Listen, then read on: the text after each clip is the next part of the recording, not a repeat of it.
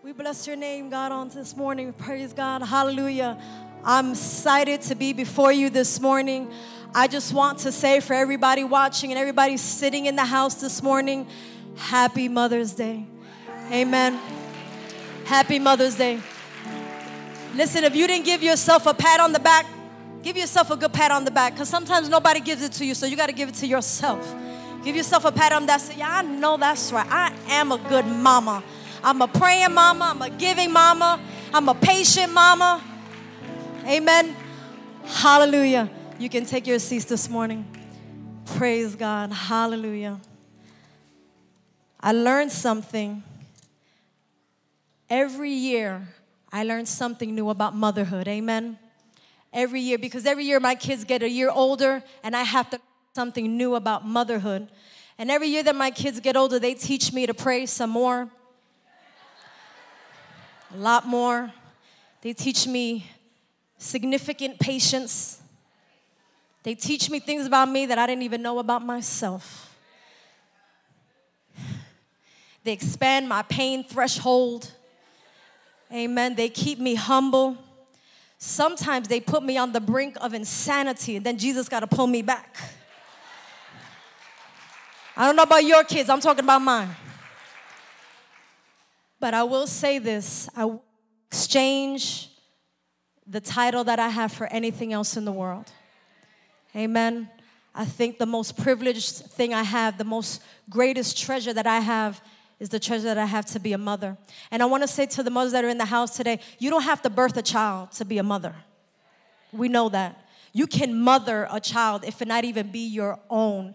And so I'm speaking to the mothers in the house, but the ones who have mothered a child, I want to say happy Mother's Day to you. I don't know how you ladies all do it. Amen. For those of you who are grandmothers, I don't know how you do it. I don't know how you worry about your kids and then your kids' kids. I'm not on that level yet, but I can't even imagine the humbleness it takes to manage that kind of a mantle. Amen. So I want to honor all the mothers that are in the house here this morning. I respect you. I honor you. We glean from each other, and we need each other. Amen. I came across an article not too long ago, and I thought it was interesting, and it actually became the platform for this message. It was an article in a Christian magazine, and it was about the number 7, the significance of the number 7. So it became interesting to me. I wanted to know more about this number 7. And we know that throughout the Bible, at least 5 or 6 times, the number 7 was significant. But in this particular article, it was about the significant number 7 in the book of Revelations. And anytime I see about the book of Revelations, I get curious. I want to know. And so in this article, they were showing the significance of the number 7. And it shows an article about Jesus in a story in Revelation 1. And it says 3 times Jesus uses this number 7. And it's significant. And in this story, John and Jesus are having a dialogue. Jesus is telling John, I want you to do something. And he appears before John, and the Bible says that John almost falls down as dead because Jesus is in his glory. And he witnesses the appearance of Jesus, and Jesus shows up before him with 2 things in his hand. 7 lampstands on his left hand and 7 stars on his right hand. Well, I always knew the significance of the 7 lampstands. It stood for the 7 churches in the book of Revelation. But I thought it was intriguing to me what he had in his right hand, which were 7 stars. So I got curious about those 7 stars in the hands of Jesus, speaking to John in the book of Revelation. And he begins to tell John, I want you to write some things down. I got a story, a letter I want you to write to the churches. So I thought about those 7 stars, and I said, were those 7 stars literal, or were they just for analogy? Well, I got to studying some more, and I found out that those 7 stars are literal. There are literally 7 constellations in the sky that you can look up in the sky and see them on a nice clear night.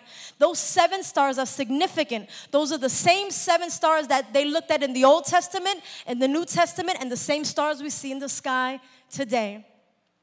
Well, I did a little bit more studying, and I found out that those 7 stars that Jesus was referring to in his hand are also famous and known for 7 sisters. They call it the 7 sisters. That's what I found out. And I said, well, that'll preach. 7 sisters. And so that's when the Lord gave me the word for today. Amen. The title of this message this morning is about 7 sisters you need in your life. 7 sisters, 7 friends that you need to get in your environment. People that you need to befriend and have close to you. 7 sisters you need in your life. Amen. We're getting ready to pray, but if you guys can get it from me, Luke chapter 1, verse 39. Let's go to the Lord in prayer. Heavenly Father, Lord, we come before your presence this morning. Father, we glorify you. Every woman in this house, Father God, this morning brings glory to your name. Father, we thank you for the privilege and the honor of motherhood. But Father, we attribute all of our success and everything that we have progressed in our lives to you, Jesus. Father, I ask you this morning to bless their souls. Strengthen every woman in the house this morning. Father, I thank you, Lord, for their excellence in motherhood. Father, I thank you, Lord God, for their sacrifice, their diligence, their giving spirits, Lord God. Father, I ask you to edify the women in the house today. Be a blessing unto them. Send them home refreshed, rejuvenated, and excited about the next season of their life. And we will give you the honor and the praise in Jesus' name. And the house says amen and amen. And so my title, if we can get that slide up this morning, 7 sisters. I'm sorry, 7 sisters. A sister. You got it. 7 sisters you need in your life. Now, I know what some of you are thinking. We're getting ready to read the scripture. But I know what some of you are thinking. Some of you are thinking, I don't need that many friends. Sometimes too many friends are no good. I don't need no friends in my life. I just got Jesus. But I want to remind you that you do need friends, that God created us for fellowship and for communion. And sometimes you may have a season where God may close the door with a friend in your life. But I want you to know that's really only an opportunity for another friend to come into your life, because we need each other. We need to empower each other. We need to pray for each other. I want to tell you that the friends that you have on Facebook, those are not your friends. They are fictitious friends. They are not there for you. They are just interested in the highlight reel of your life. Amen. I don't even like that Facebook calls them friends. I mean, these are not my friends. Some of them are my foes. They just want to know what's going on in my life. I want to read that scripture if we can get it there. Luke chapter 1, verse 39. And Mary arose in those days and went into the hill country with haste into the city of Judea. Mary, the mother of Jesus. Next verse. And entered into the house of Zacharias and saluted Elizabeth. And it came to pass that when Elizabeth heard just the salutation of Mary, the baby leaped in her womb, and Elizabeth was filled with the Holy Ghost. That's a friend. And she spake out with a loud voice, and she said, Blessed art thou among women, and blessed is the fruit of thy womb. Next verse. And whence this is to me, that the mother of my Lord should come to me. Stop right there. That's the kind of friend I want in my life. Amen. This is the kind of sister that you get in the presence of her, and she makes your baby jump. Amen. That you could be feeling a certain kind of way. Elizabeth, in case you don't remember, actually Elizabeth is her cousin. But she comes at the hearing that Elizabeth is with child. The Bible says that she went hastily to where she was. Now we know that Mary was already carrying her own miracle. She already found out that she was carrying the Messiah. Now she goes to where Elizabeth is because she found out that she's with child too. And the Bible says she hastily went to her, and upon just getting in each other's environment, they already was having Holy Ghost. The Bible says she saluted her with great expectation, with great exclamation, and she said, why, the mother of my Lord. It's nice when you can get around a sister and you can get excited when you get together. Amen. You know why I say that? Because sometimes we have friends who, if they are down, they just bring us down with them. But it is really enlightening, encouraging, and refreshing to get around an Elizabeth and a Mary who, when they get in each other's company, they get excited. They get excited, amen? That's the kind of sister I want in my life. Not necessarily the ones that I see up on Facebook and trying to just see everything that I'm doing. Those are not your friends. They are fictitious friends, amen? Those are the people who want information, amen, instead of affirmation. Praise God. Some people are in your life, but they're not for your life. Some people are in your environment, but they have no benefit to you at all. But I need at least 7 sisters in my life who can come to me and be a blessing to my life. Amen. Praise God. So the first one that I just started to speak about, the first one is Mary. If you can get that slide up there for me. Mary. I gave all these 7 ladies nicknames, by the way. Mary, I call her the affirmer. And I'm isolating her incident to her and Elizabeth. She's the affirmer. They get in the presence of each other and something happens. Elizabeth thinks that the baby that is in her womb is dead. The baby has not been moving, and she thinks that the promise that lies within her is dead. But she gets in the presence. Mary gets on the scene and steps to where she is, and all of a sudden, the thing that was dead in her has come back to life. The Bible says exactly that when she came into her presence, the baby leaped in her womb. And the Bible says that Elizabeth was filled with the Holy Spirit. Amen. I think it's very noble of a great woman of God that when you get in her environments, the thing that I thought was dead, you revive me, you affirm me, you give me affirmation that the thing that lies within me, my promise, my miracle, my purpose, the thing that lies within me, when I get around you, you make my baby jump again. You get me excited. You make and remind me that the thing that lies within me is not dead. It's not finished. It's not gone. I'm not disqualified. I will birth this child. Thank you, Mary, because you just affirmed me and reminded me that I got purpose in my life, that I've got a miracle on the way. And even though what I thought to be dead that lied within me, you just brought it back to life. That's a sister you need in your life. Amen. How many of you can use a sister like that? When you get around me, we get together, we mix it up, we get excited, we encourage one another, and you make my baby jump. Amen. Amen. She revives you. The next one, which is probably my favorite, is Deborah. That's a bad sister you need in your life. Deborah, I called her the strategist. The strategist. If you don't know a whole lot about Deborah, she's in Judges chapter 4.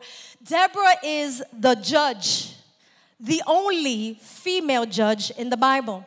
She also operates under the anointing and title of a prophetess. She's also a wife. How does she juggle all these things? I do not know. But the Bible accredits her and says that she was a righteous judge. You see, in those days, the judges that had preceded before her, they were good, but they had all succumbed to idolizing Baal. They were falling into false worship. And then God appointed her to be the next judge. And the Bible says that she was the righteous judge. That when people had disputes, they came to Deborah because she was a strategist. She had answers. She was wise. She was intuitive. She was a planner. She could foresee things and figure them out. Amen. And she was a prophetess who was hearing from the Lord. That's a bad sister. I like those sisters. Amen. She's savvy. She's smart. She's ethical. Amen. She puts things into perspective. She doesn't fight, but she gives you the battle plan. Amen. I ain't going to go, but I'm going to tell you how to do it. Amen. She's level-headed, and you know what I love about her most? She is not emotional. She is not emotional. She's called the mother of Israel, Deborah. There was something going on during that time where she had heard from the Lord, and the Lord told her, go get your Secretary of Defense. His name was Barak. And she goes and gets Barak, and she says, Barak, I just heard from the Lord. The Lord told me to tell you to get 10,000 of your best men and get them ready to fight. We're going to battle. And Barak looks at Deborah and says, you sure? Let's, the word of the Lord, get your 10,000 men together. We're going to go fight. Barak says, okay, but I don't want to go without you, because I see that the blessing of the Lord is on you. And she says, well, I'll go with you. That's a bad sister who says, okay, this is what we're going to do. Get the 10,000 men, assemble the men. I'm going to go with you, but I ain't going to fight. I'm just going to stand back. And I'm going to tell you who, what, where, when, and why. And you just take the battle plan and you go forward. Long story short, Barak and his men, they come to victory. But Barak was a little hesitant. Remember, he lacked the faith to think he would win. And she told him, this fight, this victory is not going to be for your glory. It's going to be for the glory of the Lord, because you are lacking faith. She gets a word from the Lord, and she goes to Barak. You need this kind of sister in your life. And I'm mentioning all these ladies because I want you to know what kind of sisters you need in your life. You need this sister in your life because she brings balance. She brings things into perspective for you. I don't know about you, but I appreciate a sister in my life that brings balance. And I'm going to tell you why. Sometimes we get emotional. And we make emotional decisions, and we say emotional phrases and outbursts. This is the sister, the judge, the prophetess, the wife, the woman of God that comes very calm. She's not wound up. She comes right in your presence and says, what are you doing? Did God tell you to do that? Did you pray about that? And just straightens you out, just puts it all level right there for you. And you're getting all worked up and you're ready to make this final life-changing decision. And that's it, I'm done, I had it, I can't no more, and I'm out the door and I can't. And she, did the Lord tell you that? She is the kind of sister that after you walk away, you're like, I don't even know why I was gonna do that. She makes you feel foolish, like, I don't even know why I was thinking that either. Amen? She's level-headed and not emotional. I love this about Deborah because she's a strategist. She thinks things through from the beginning to the end. She doesn't just make a decision because she's emotional. She says, let me see how this is going to affect God's people. How's this going to affect my life? How is this going to affect my people? Amen. She's not emotional. She's level-headed, and she's smart and intuitive. I love being around smart women because they make me want to be smarter. Amen. How many of you like hanging around great? You will never step into your great until you hang around great. When you get around great, it inspires you. It makes you want to be better. It makes you want to post something and say, I like to be like that. So let me up my game. Let me get more educated. Let me pray a little more. Let me read this Bible. Let me see what it says to me. You should get around people like a Deborah that says, I'm a prophetess and this is the word of the Lord for you. You need to go higher. You need to be better. You need to stop being so emotional. Get yourself together and stop acting like a fool and get it together. How many of you need a sister like that in your life? Just levels you out. You don't get offended. You don't get hurt. You don't get upset with her. You just receive it and you walk away going, why didn't I think of that? She's a strategist. She's a judge. The Bible says that they used to bring the disputes of Israel to her. What a woman of influence, amen? That I could stand as a judge over the city of Israel and judge righteously and not be emotional. Wonderful, great woman of God. She's the type of woman who will not abandon you when you lack faith. Barak lacked faith. She said, no. Get it together. We're going to win this. We're going to win this battle. We're going to come out victorious. If I wanted to personalize this, I would tell the wives in the house, the fiancés in the house, that if perhaps you have a man by your side who every now and again lacks faith, I want you to be a Deborah and be level-headed and don't get emotional. Support him. Pray for him. Stand by him. Even if he lacks faith every now and again, be that support system like a Deborah who says, Barak, don't get emotional. Don't get all overworked. Don't see things that are not there. We are going forward. We are going to fight. We are going to win. We're going to be victorious. We're not going to look back. We're just going to go forward. I'll come with you, and I'll tell you what to do and where to go. But we are not looking back. We're not going to shrink back. We're not going to get second guessed. We're going to be going forward. Amen. I like that kind of a sister. I like her. She's like a Wonder Woman.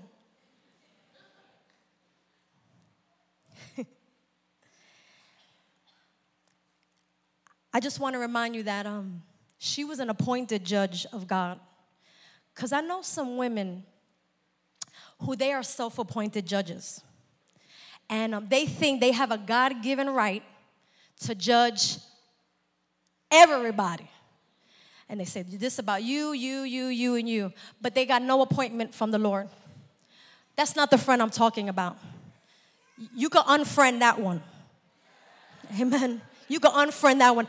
I'm not talking about that kind of judge. I'm talking about a God-appointed, righteous, level-headed woman of God. Amen.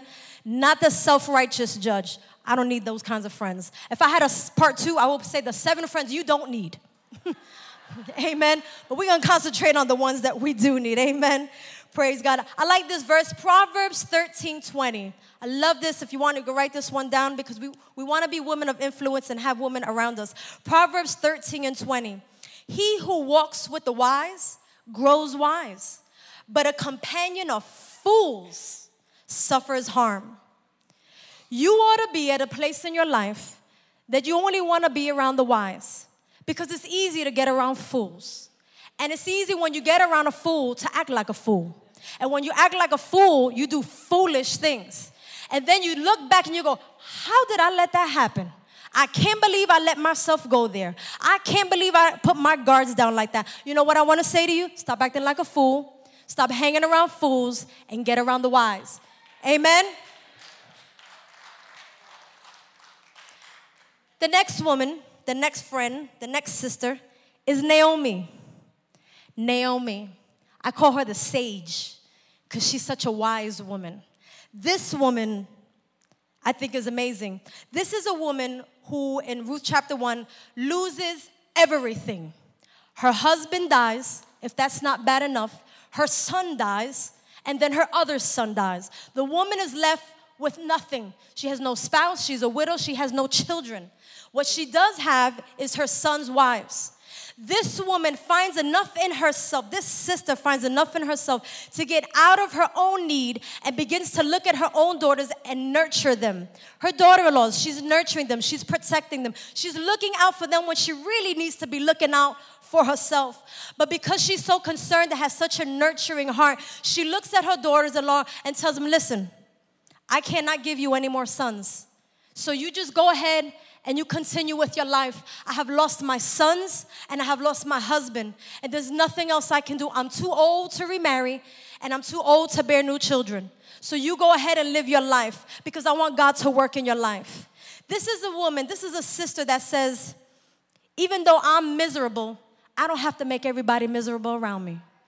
You ever meet anybody like that? That when they're miserable, they want everybody to be miserable? I know a few of them. Because things are not going right in their life, they feel like, well, then everybody's life should be a living hell. Why? Because I'm going through mine, and you should go through yours. People like that, even when you laugh, they look at you, what are you laughing at? What's so funny? I got the joy of the Lord. Oh, shut up. You want me to pray for you? Don't pray for me. Don't even talk to me. Those people are the ones who misery loves company, and they love to make everybody else miserable. Naomi is not like this, surprisingly. She's older in age. She has nothing to give. She's without a husband, without children. Yet she finds it in herself to say, listen, you take care of you. You do what you have to do. I want you to live on. I want you to move forward. I want you to succeed. And instead of thinking about herself, she's thinking about these young ladies. I like that kind of a sister, because that kind of a sister lets me know that she's not in the relationship just for me, just for herself. She's in it for me. She's not just thinking about herself, she's thinking about me. She's still worried about my future and my purpose and the plan of God for my life. She's not just saying, well, because I quit, I don't care about you. She's saying, I can't get me, but you get you. You do you. You take care of you. You go out there. You find your purpose. You do what God tells you to do. As a matter of fact, God uses her to be the agent to bring Ruth, right where she needs to be. A woman of great purpose. Naomi. You need that kind of a sister. You need a nurturing spirit. You need someone around you who's selfless and wants you to succeed. Amen. This next sister, her name is Esther. Esther. Everybody knows Esther. Her name in Hebrew means Hadassah. Hadassah. I love Esther and everything she signifies, but this is another sister you need in your life. This is someone you need to be an influence. She is the person that stands in the gap between you and the king. She's an advocate for you. She stands in the gap. She's the mediator. If you don't remember, but Esther is the one who gets promoted supernaturally to become the queen. She's sitting in the king's house. She has esteem. She has influence. But yet, her people, she's finding out, are getting ready to perish. Her people are going to die. Naaman, who works right under the king, has a plan to annihilate and wipe out her people. And Esther have done one or two things. She could have said, well, it is what it is, and that's their fault. I'm in the king's house. I'm where I need to be. I got mine. I'm at the king's house. I got everything set. I don't need to get involved in all that. Or she says, but those are my people. I'm a queen now, but those are my people. And I cannot let my people perish. So the Bible says she takes a risk. And upon hearing upon the plan of Naaman, she says, I'm going to take a risk. And if this risk costs my life, then it costs my life. But I cannot let my people go down and me go up. I'm the kind of woman who I love what God is doing in my life, but I can't leave my people behind. I like sisters like that because that's the sister that says it's just not about me. When I move forward, you move forward. When you progress, I progress. When I see you do good, I do good. I have said in this house multiple times that I edify my spirit when I watch you succeed. Every time one of you sisters come to me, you say, the Lord has done a work. The Lord is doing this in my life. God opened the door. God is doing a miracle. God is opening this great door of opportunity. God spoke to me. God launched me. All of those things, they edify my spirit more than you can imagine. Why? Because it's not about me. I don't just get excited when God progresses me. I want to progress together. I want the house of the Lord to move forward together. When you fall, we fall. And when you progress, we progress because we're moving forward together. Amen. And this is the sister that says, I know that I'm queen, but my people are getting ready to die. And Naaman, who works right under the king, is all in his plan. And she says, I got to let the king know. And in those days, if you approached the king, even if you were the queen, if you approached the king unannounced or uninvited and walked up into his court, you would get killed. Killed. As Queen Vashti. She got vanished. But she says, you know what? I got to take a risk. She's a risk taker. I like those ladies. I like hanging around women like that. They're like, well, if I die, I die. But I can't let my people perish and me hang out high and mighty, knowing everybody coming behind me is falling behind me. What kind of a great influential woman would that be? I like hanging around a kind of sister that says, I want to move forward, but I want you to move forward. Have you ever been that way where you know that God is working well in your life, but then you look at some women around, you're like, but what about them, Lord? I don't feel good about my success because I know that they're falling. Amen? I love this about Esther. So she becomes that mediator.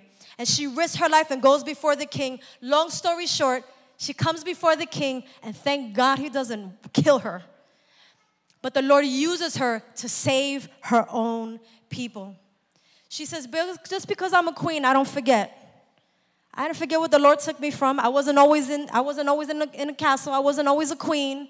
I wasn't always high and mighty. I remember the days I had nothing, and I'm not about to leave my sisters behind because I got mine. The great sister says, I got mine, but I want you to get yours. Amen? That's the kind of friend you need in your life.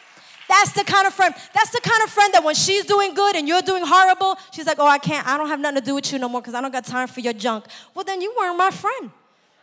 You weren't really a friend, were you?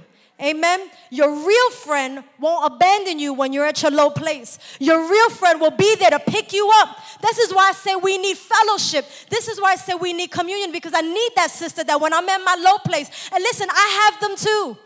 I have them too. I don't care how veteran you are in the Lord, how smart, appointed, and anointed, and Holy Ghost filled you are. You will hit a low place in your life. And when you hit that low place, you need a sister who is intuitive and discerning to look at you in the face and say, are you all right? Are you all right? Because I'm doing good, but I ain't doing good unless you're doing good. That's the sister I want in my life. Can anybody shout back and say, that's the sister I need in my life?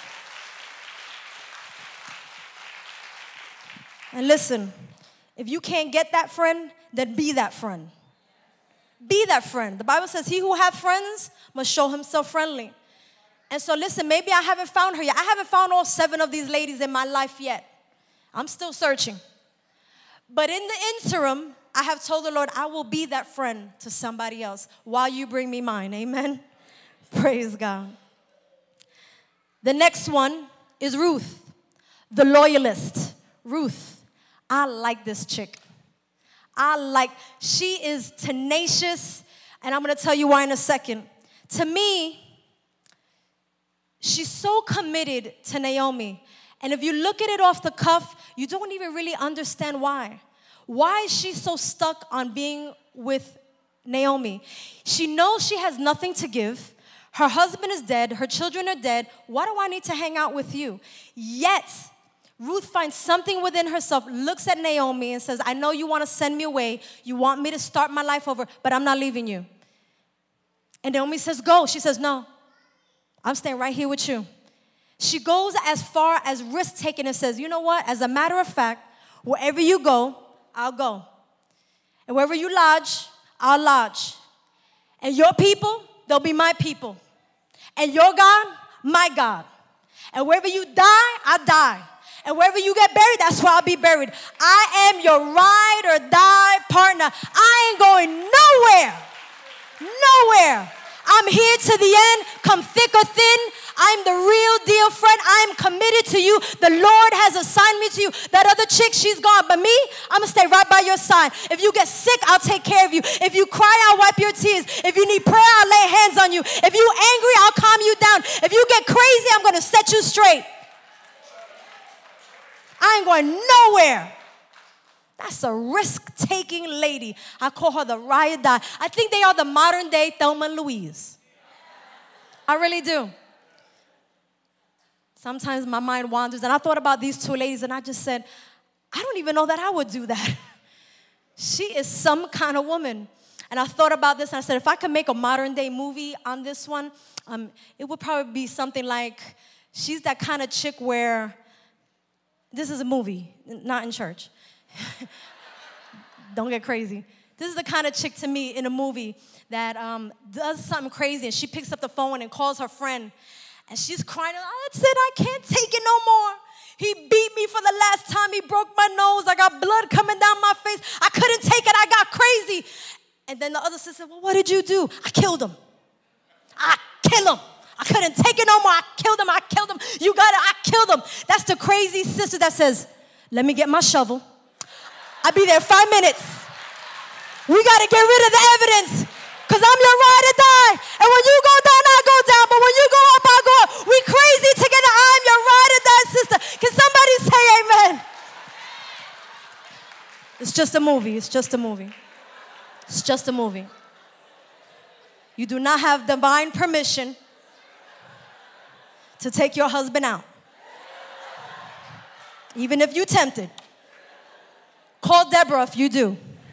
She will straighten you out. That's my Ruth.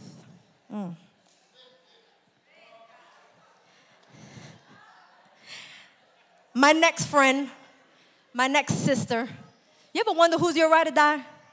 Can you identify who's your ride or die? She would have to be one crazy lady. I love it. You know what though? I love crazy ladies. Because they make me want to be something that I'm really not. You know what I mean? They make me come out of myself and make me be fun too. Amen? You like being around a lady who doesn't have the same personality of you. And when you get around them, you're like, she is so different than me. Yes, you need those people in your life. You need them. The next one is Shifra. And I know some of you don't know who she is, but I'm going to give you a new friend today. Shifra. She's called the midwife. This is the sister, and it's more spiritual. You're going to have to listen with your spiritual ears on this one. Shifra is the midwife in the book of Exodus when Pharaoh is crazy and out of his mind, has made a decision to annihilate and do mass genocide and kill all the boys in Israel. Shifra is the midwife who is tasked with the assignment that when the mother births the boy, her assignment was to kill him. But this midwife, Shifra, the Bible says in Exodus, I won't go for it for time, the Bible says that Shifra says, I ain't doing that. The Bible says that she feared the Lord. The Bible says that as the boys were birthing, she was on the birthing stool. If you don't know anything about how this used to go, it ain't nothing like today, no epidural, no nothing. Raw pain. The Bible will say that the midwife will stand before you, under you, and help you on the birthing stool to birth your promise. This midwife says, I am not going to do what Pharaoh says. I am a Hebrew by nature, and I'm not about to abort any child. I'm going to go against what Pharaoh says, and I'm going to be the agent that God uses to help you birth your promise. Listen with your spiritual ear. This is the sister that stands in the gap between you and your promise. And she says, we ain't going to kill that thing. we're going to make it come to life. Even though the enemy himself has launched an attack, Pharaoh himself is launching an attack to kill your birth promise, your miracle. But I ain't going to let that happen. I'm not going to let Satan use me to kill your promise. This is the sister that helps deliver and give you birth to your purpose. I like those sisters, again, because again, she is there for me to help me birth my purpose. Amen. She's investing into me. She moves the enemy out of the way to protect you. Amen. Very influential. No one likes to labor alone. No one likes to sit in a labor room and labor alone. This is the sister that comes alongside you, that while you're working for the Lord, she labors alongside of you. She's not a dream killer. She's pro-life. Pro-life in every sense of the word. She said, we ain't killing no babies and we ain't killing your dream. I am pro for your life. I'm going to keep what's in your womb and we're going to sustain you. You're going to make it. She's a dream releaser. She will help you birth it. She will position you to birth on the birthing stool. I like those sisters because they empower you. They go, come on, let's get you where you need to be to get you back on track. You need to leave that alone. Let's get you back on track where you need to be. Amen? She will not be influenced by Satan to harm your destiny. Some people, you might not know this, some people are launching an attack right on your life right now to get you to sabotage your destiny. But God is sending a midwife to you to stand in the gap to remind you, you shall not die, but live. For what? To declare the glory of the Lord. You shall not die. I know it looks like death. I know Satan is right around the corner trying to kill your destiny. But I'm here to tell you, as your midwife, you will live and not die. You will birth. You will have purpose. You will make it. Amen. I like those sisters in my life. They're not dream killers, they're dream makers. Amen. She's wise enough to know that she could be killing her own deliverance. Because in case you didn't know, Moses came out of that. No midwife, no Moses. No Moses, no deliverer. But so you can see how Satan is. He was trying to kill at that time, but he didn't stop there. He jumps in the New Testament and still trying to kill the firstborn boys. He's trying to kill Jesus. But even at that time, we see how the hand of the Lord preserved him. Amen? A deliverer. Your breakthrough is often in someone else. Satan hires people that are close to you to abort what God put in you in the name of a friend. You think they're your friend, but they might be your foe. She was Hebrew. My next friend and my last sister, you ain't gonna like this one, but it's okay. How many of you know an enemy is necessary? I know you don't, it's okay. Peninnah. You see that evil eye?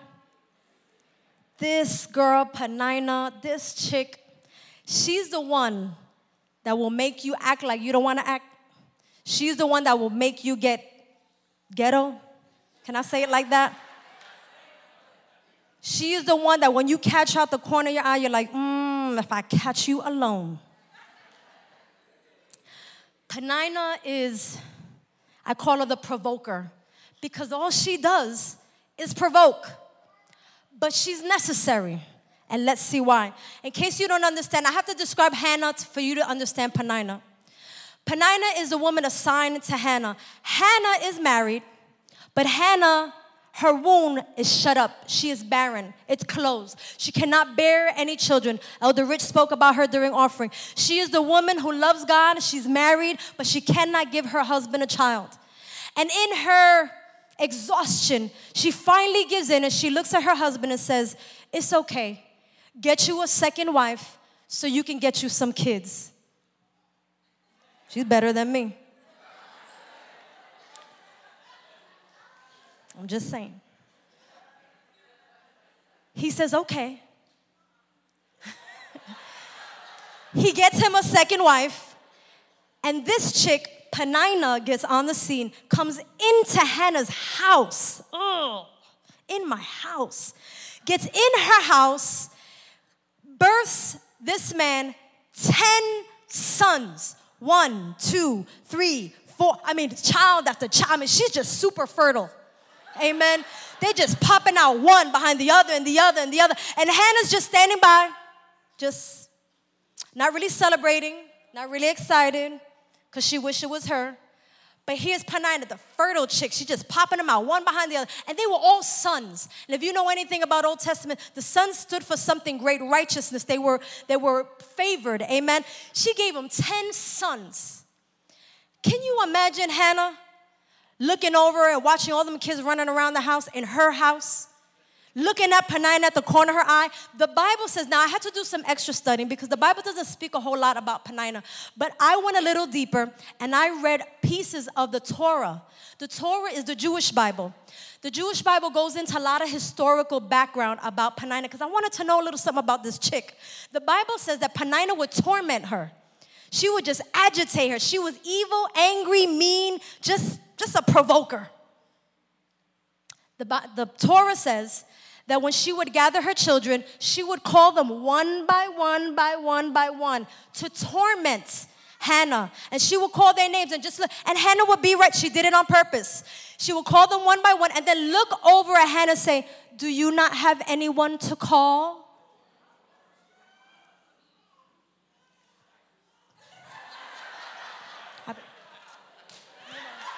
You better call Jesus. That would be it for me, amen.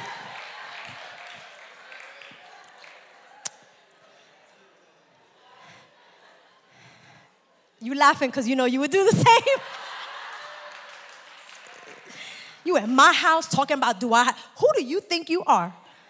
I would have boop. Anyway, make a long story short. The Torah says that she ridiculed her, she tormented her. This is what I like about Hannah though. She contains herself, she keeps her composure. I don't know how she does it. Keeps herself together and decides, you know what? Instead of going back and forth with you, I'm going to go pray. She gets filled with enough inside of her. She gets to her boiling point and says, enough is enough. Is enough. I'm not trying to have now one more child come if it not be through my womb. She goes to the house of the Lord. She goes and she prays. And she prays a very bold and crazy prayer. And I read this in the Torah. The Torah says that she went into the house of the Lord and she was just mumbling, just talking. And Eli thought she was drunk. And she said, I ain't drunk. I'm talking to the Lord. Just let me be. You don't understand what's going on in my life. The Torah says that she comes before the Lord and she's mumbling, but he heard this one thing. He heard her say, God, you are the God of all seasons of this world. And you have created my eyes to see and my ears to hear and my mouth to speak. But you have put in me a womb, but I have no children. Why? Why did you give me this womb if I could not bear a child? And she said, I must do something crazy, Lord. If you give me a son, if you give me a child, I will take a vow and I'll give him back to you.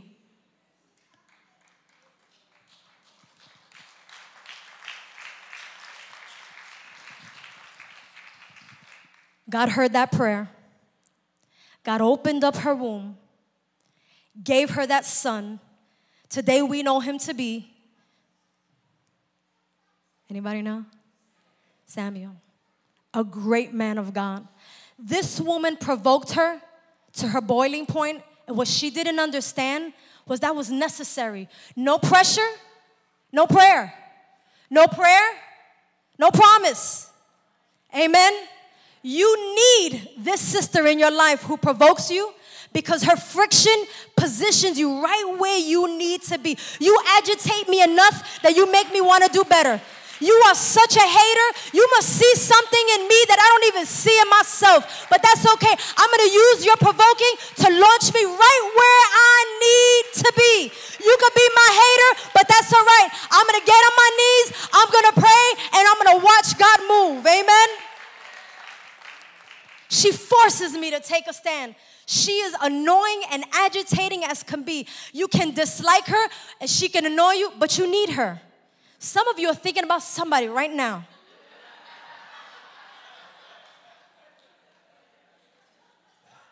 You know what you need to say? Because the hater's gonna, and the faker's gonna. Uh-huh. I see what y'all been listening to. Penina means pearl. And I don't know if you know the process of the pearl, but the process of the pearl is tumultuous. It goes into the oyster, and sand starts to get in. The minute that a foreign substance starts to get in, the oyster goes into defense mode.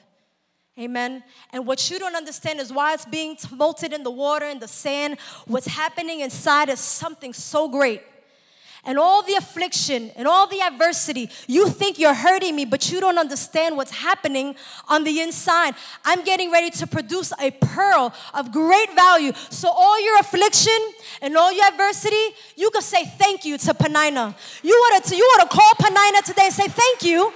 Thank you, because if you didn't give me no friction, I might not be where I am today. If you don't give me no adversity, I might get lazy in my walk and not walk into my destiny. Thank you, Penina, because what you meant for evil, God turned it around for good. Thank you, Penina, because you put me right where I needed to be. You got me sick enough to do something I've never done before.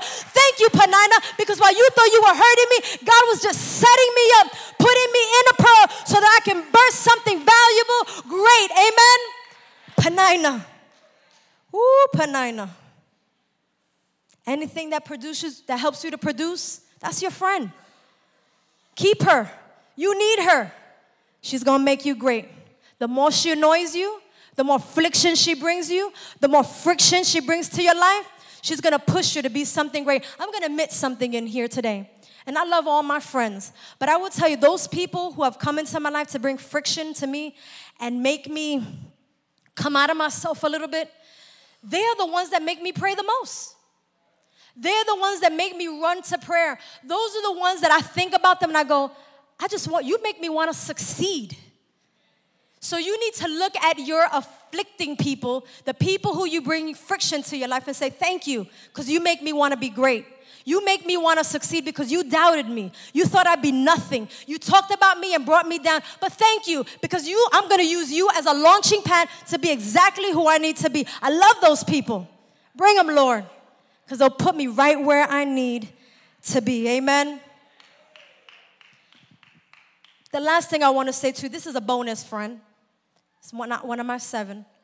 But you got 7 sisters. Amen.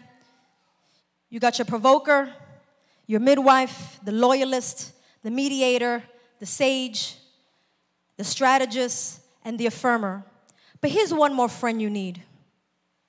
The Bible says that there was this woman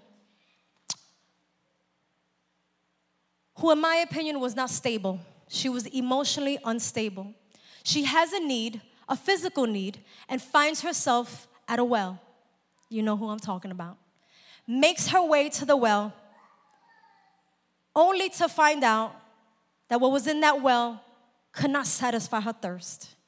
She had had 6 men in her life, 5 who were gone, and the one she was with was not even her husband. She had been in numerous relationships, had experienced numerous failures, numerous failed relationships, hurt, anguish, void. Now she's at the well, and she's thirsty. Thirsty for what? I don't know. But she comes and she's thirsty. This is a friend that shows up on the scene, that fills her well and does for her what nobody else can do. Amen. Jesus shows up at the scene. So she's not well, goes to the well, and meets the well. Somebody say, well. There goes Jesus. Jesus is on the scene and begins to meet a need for her that she could never have had before. What a friend we have in Jesus. Amen. What a friend we have in Jesus. When I can't find any other friends, I know I can go to my Jesus. He is unchanging. He is not emotional. He is always for me. His best interest is always for me. He's always available, and he knows the plan that he has for my life. This is a friend you must have. If you can't get those other 7 sisters, you at least need Jesus in your life. Amen. Those 7 sisters, they will tell you, it was the Lord. He's the way maker. He fills all the wells of your life, ladies. He's always available. He's my best friend. He does not disqualify me because of my past. He could have looked at that woman and said, you need to go back where you came from. You can't be here. You're full of filth. The sin in your life is repulsive to me. Find yourself somewhere else. But he doesn't. He embraces her. He listens to her. He speaks to her. He speaks life into her. And he says, those men that you were with, they can't give you what I can give you. But I can give you something that will fill you for the rest of your life. He does not disqualify her.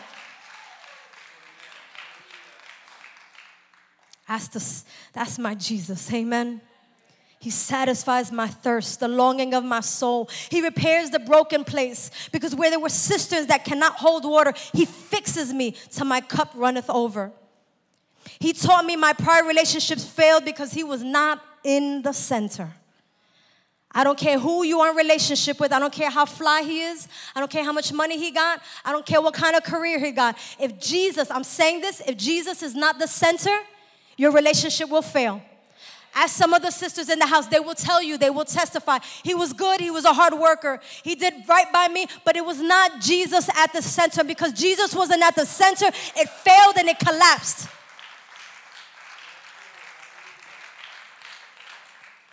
She meets the seventh man. And we just learned that 7 is significant. It's the number of God. It's the number of perfection.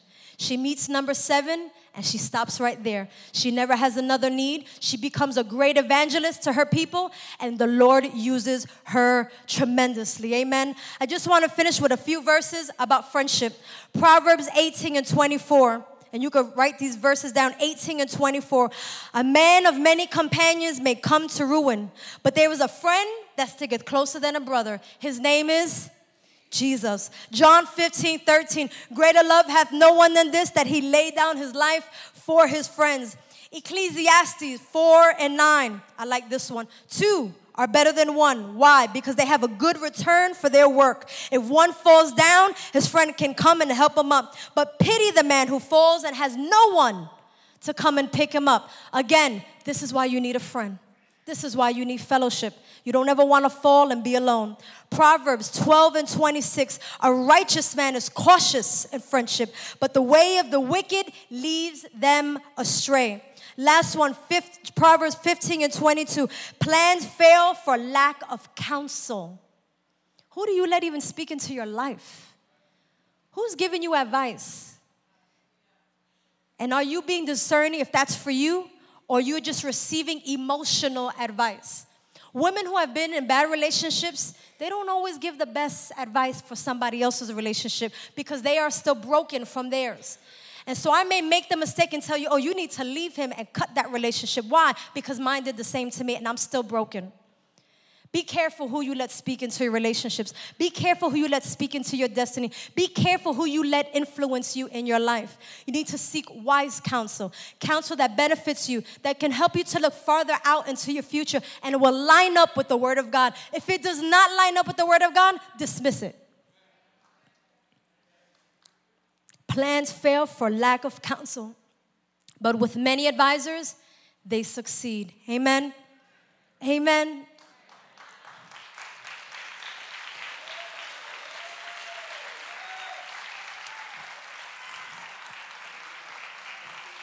Listen, I don't know if you've ever had these sisters in your life, but if you can't be one, find one. If you can't find one, be one. But I need for us ladies, us women, I need us to be women of influence. Amen. I'm going to ask Pastor to close it, but I'm actually going to ask all the ladies to just stand up right there where you are. And I want you to look around the room, because it's not about you. Look at the ladies that are standing to your left and to your right, in front of you. There are easily over 80 ladies just standing right in front of you right now. You're standing next to, in front, and behind the lady who needs a friend. I have had multiple times in my life where I had many people around me, but I could not find a friend. And the more that God brought people around me, the lonelier I got. You ever heard of being alone in a crowd?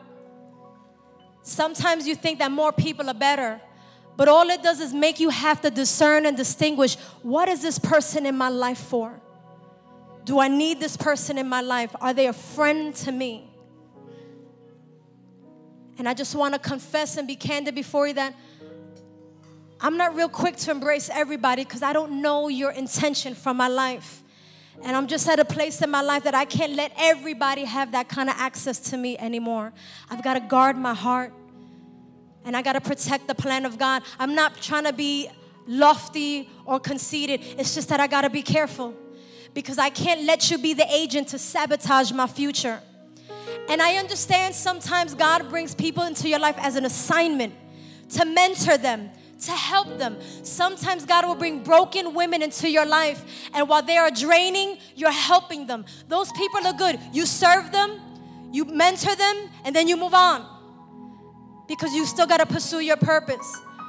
But I want to encourage you, ladies, the more that God brings you a platform in your life, the more that God brings people into your life, be slow to speak and be very discerning and ask the Lord, Lord, are they for me or are they against me? Friend or foe? Because I'm at a place in my life where I have to just move forward and I can't take baggage with me. Amen. How many of you know you got purpose and destiny in your life?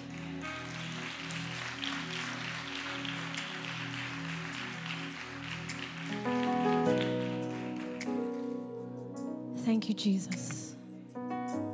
Thank you, Jesus. There are sisters in this house right now, and you're saying, I don't even have one real friend. And that's hard. Sometimes you just need a friend. Sometimes you just want to pick up the phone and just let it all out and not be judged and not be critiqued, but just so you can lay yourself out and let somebody listen to you. I'm going to pray that the Lord bring that friend into your life. I want you ladies just right there where you are to hook up and grab the hand of another sister. Just grab a hand, grab a hand, grab a hand. You may know her, you may not know her.